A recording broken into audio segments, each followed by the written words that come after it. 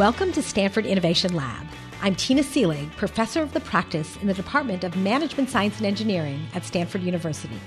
This podcast is designed to give you a taste of the topics we explore in our classes on innovation and entrepreneurship. Today's guest is my friend and colleague, Professor Bob Sutton. This is the second part in our discussion about creative friction. Bob is a professor at Stanford School of Engineering and a core member of the Stanford Technology Ventures program.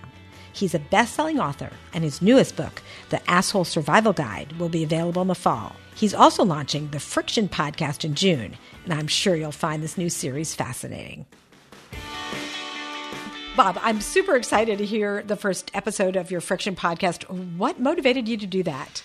Well, two things motivated me to do it. One was you've done a podcast and you've assembled this great team, and they asked me, it's like, how can I say no to working with such wonderful people? Honestly, that's the first one. The second one is my co-author Huggy Rao and I have kind of developed this learning model where when we don't know what we're talking about on a topic we think is important, we talk to a bunch of smart people, and we can do a podcast and talk to a bunch of smart people at the same time, and then we can invite the various people in the audience to join us in the conversation as well. So it's part of a learning adventure. So, Bob, is friction actually needed for innovation? Can you have innovation in a frictionless environment? No, well, there's no such thing as a frictionless environment. And the question is, how can you, and we're talking about different definitions of friction. One is making certain things hard to do. One thing that I would say that is good to make hard to do is to be on too many projects and have too many things going at once, because focus is so important. Another thing that I would say that you want to make difficult to do would be to interrupt somebody, because I mean there's a whole bunch of sort of constraints in innovation that I think you and I both know, and if we're going to use kind of the other definition of friction, which is abrasion.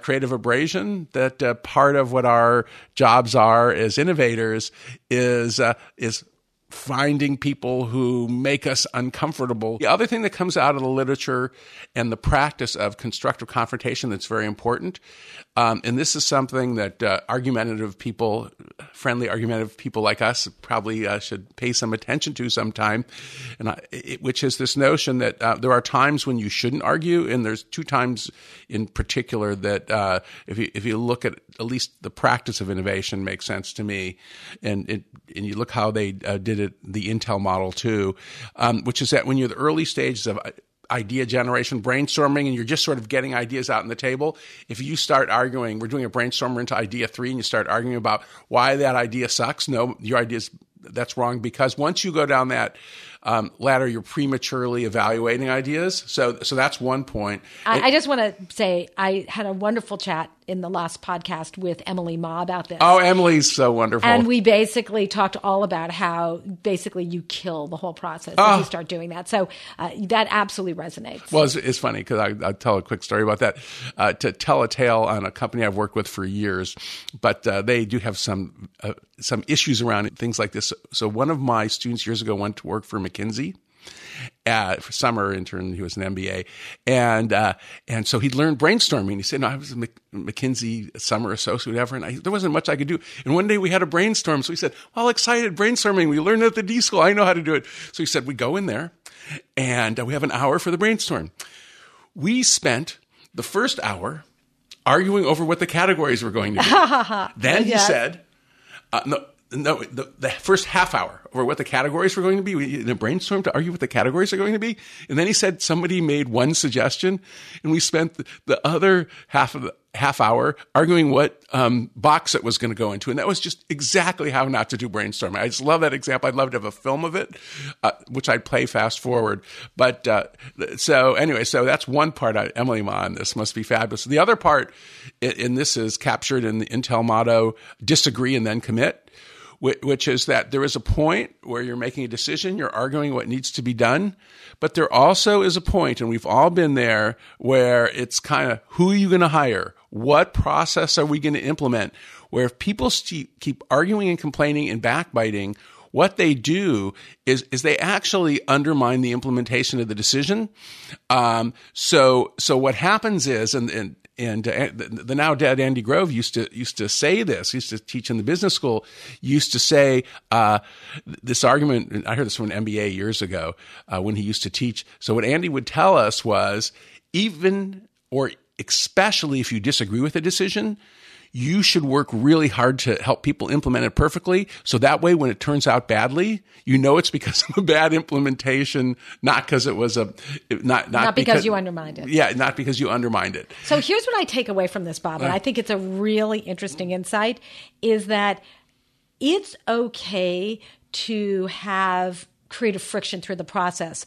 But at the very beginning of the process, when it's just getting born, yes, and at the very end, when you're making the choice about what to do, those are the places where you need to really be as supportive as possible. Yes. Yeah. And I would say yes and, not yes, but I would say yes and in the implementation of whether hiring, a process or a class or whatever we're doing, whatever creative project we're involved in, a film, whatever, when you start hitting a point where things aren't working, or you're worried things aren't working, to me, that's a point where you say, okay, so let's stop for a minute. And so it's literally switching cognitive gears from just implementation mode to saying, let's pretend we're wrong. And so when you switch gears to that sort of evaluation mode, then I think you've got to maybe start arguing, maybe start disagreeing, maybe start painting worst possible outcome scenarios. So this idea, I'm not making the argument that once you make a decision that you should just, no matter how stupid it is and how bad it is and how many bad signs there are, you should keep rolling along and keep your arms. It's sort of like the World War I, where they just keep going over the trenches and keep getting shot. Like, I mean, maybe they should have stopped and thought about what they were doing.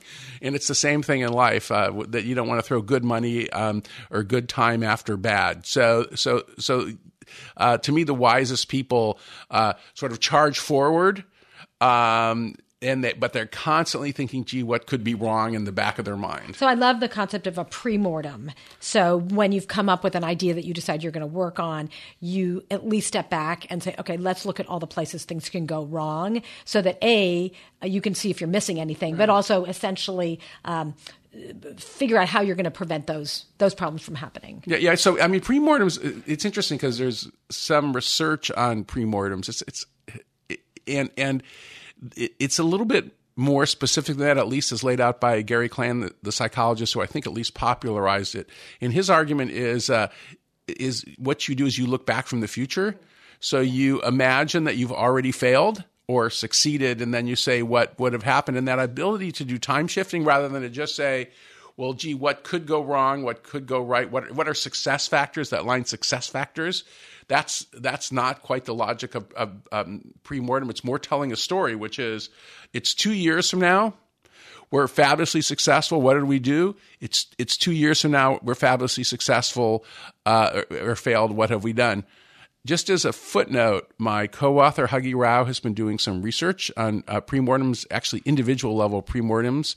And his research seems to indicate, and these are good randomized field experiments with a large local software company, that if I do a pre-mortem for myself, a failure pre-mortem, and I say, well, it's 6 months from now, and I've just been a complete disaster as an employee, I've been fired, I'm getting terrible performance evaluations, I'm doing crummy work, I'm not very good about it doesn't help me very much. But if I do it for you, and I say, okay, so Tina, she's like, she's just had terrible 6 months at this software firm.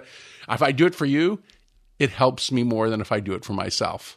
Interesting. I also think there's another way to think about looking at it, is doing even a success pre-mortem, because often there are negative consequences. Right. Well, sometimes there are negative consequences that are baked into something you're doing, and we often don't even look at them. Okay, here's what success looks like, right, and what are the things I need to be worried about, even if I succeed, not just if I fail. Right. I think that's right. One way that I would frame that.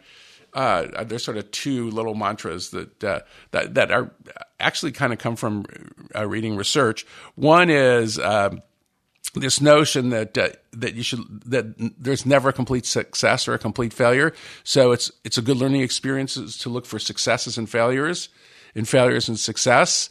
And then the other thing, and this is, I always write and blog about this. I stole it from Carl Weick. This is the second line I've used from Carl Weick in this podcast. The first one was, argues if you're right, listen as if you're wrong.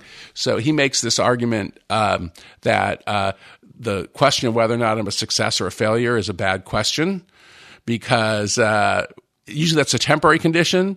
It doesn't provide very useful information.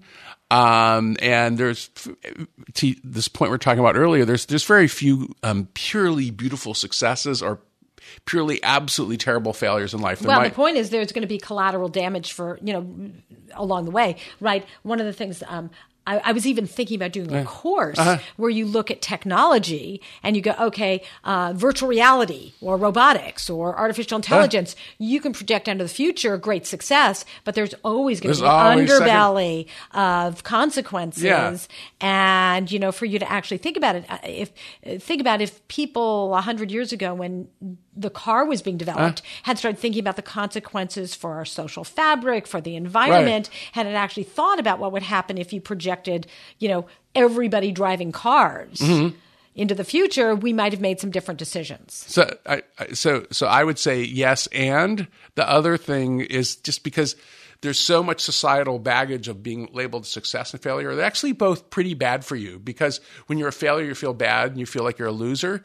And when you're success, you kind of puff up and you get stupid. So the question that, to go back to the Carl Weick point, is that am I a success or a failure is not a very useful question. The question is, what am I learning? Well, it reminds me of also the friction that comes from having, or the lack of friction that comes from having too much money. Right? A company that has too much money makes bad choices because they didn't have the friction of having to make a decision. Yeah, do I do this or this? Well, let's just do both. I mean, there's even, when we know this, there's even evidence from our friends who study entrepreneurship that companies that are started during more difficult economic times tend to do, Google and Facebook being two, by the way, tend to do better than ones that are formed during sort of flush times. And my co-author, Jeff Pfeffer, who is so wonderfully obnoxious, he has this great line, which is, spending money is a substitute for thinking. I love this. But you know what's so fun, Bob? I love working with you because I think you and I have the perfect balance of friction. No, I know I'm going to get that. You're going to be very comfortable giving me honest feedback. Yeah, you're going to be comfortable giving me honest exactly. And so we can end up having I never take it personally. I know we can have a really meaningful debate. And I always know I come away much smarter for the conversation. Yeah. Well, I come away much smarter, too. I think that we're going to keep arguing till the day we both die. So. Well, this was wonderful. Thank you so much. Thanks so much. It's always fascinating talking with Bob. Please stay tuned for more information about his Friction podcast. Also, next week, we'll be showcasing the submissions for our Innovation Challenge in the final episode of this season. I couldn't be happier with the range of responses. This podcast is brought to you by Stanford eCorner and the Stanford Technology Ventures Program, the Entrepreneurship Center at Stanford School of Engineering. Stanford Innovation Lab is produced and edited by Eli Schell. Our digital solutions manager is Sarah Kahn, with software development by Davor Senkovic. Our designer is Daniel Stussy, and communications and marketing are led by Mike Pena and Monica Yort. You can find additional podcasts, videos, and articles at ecorner.stanford.edu. And we'd love to hear your thoughts on both this podcast and our ETL series. So please follow us on Twitter and eCorner. And if you're a fan of the series, please leave a review on iTunes. Finally, remember, entrepreneurs do much more than imaginable with much less than seems possible.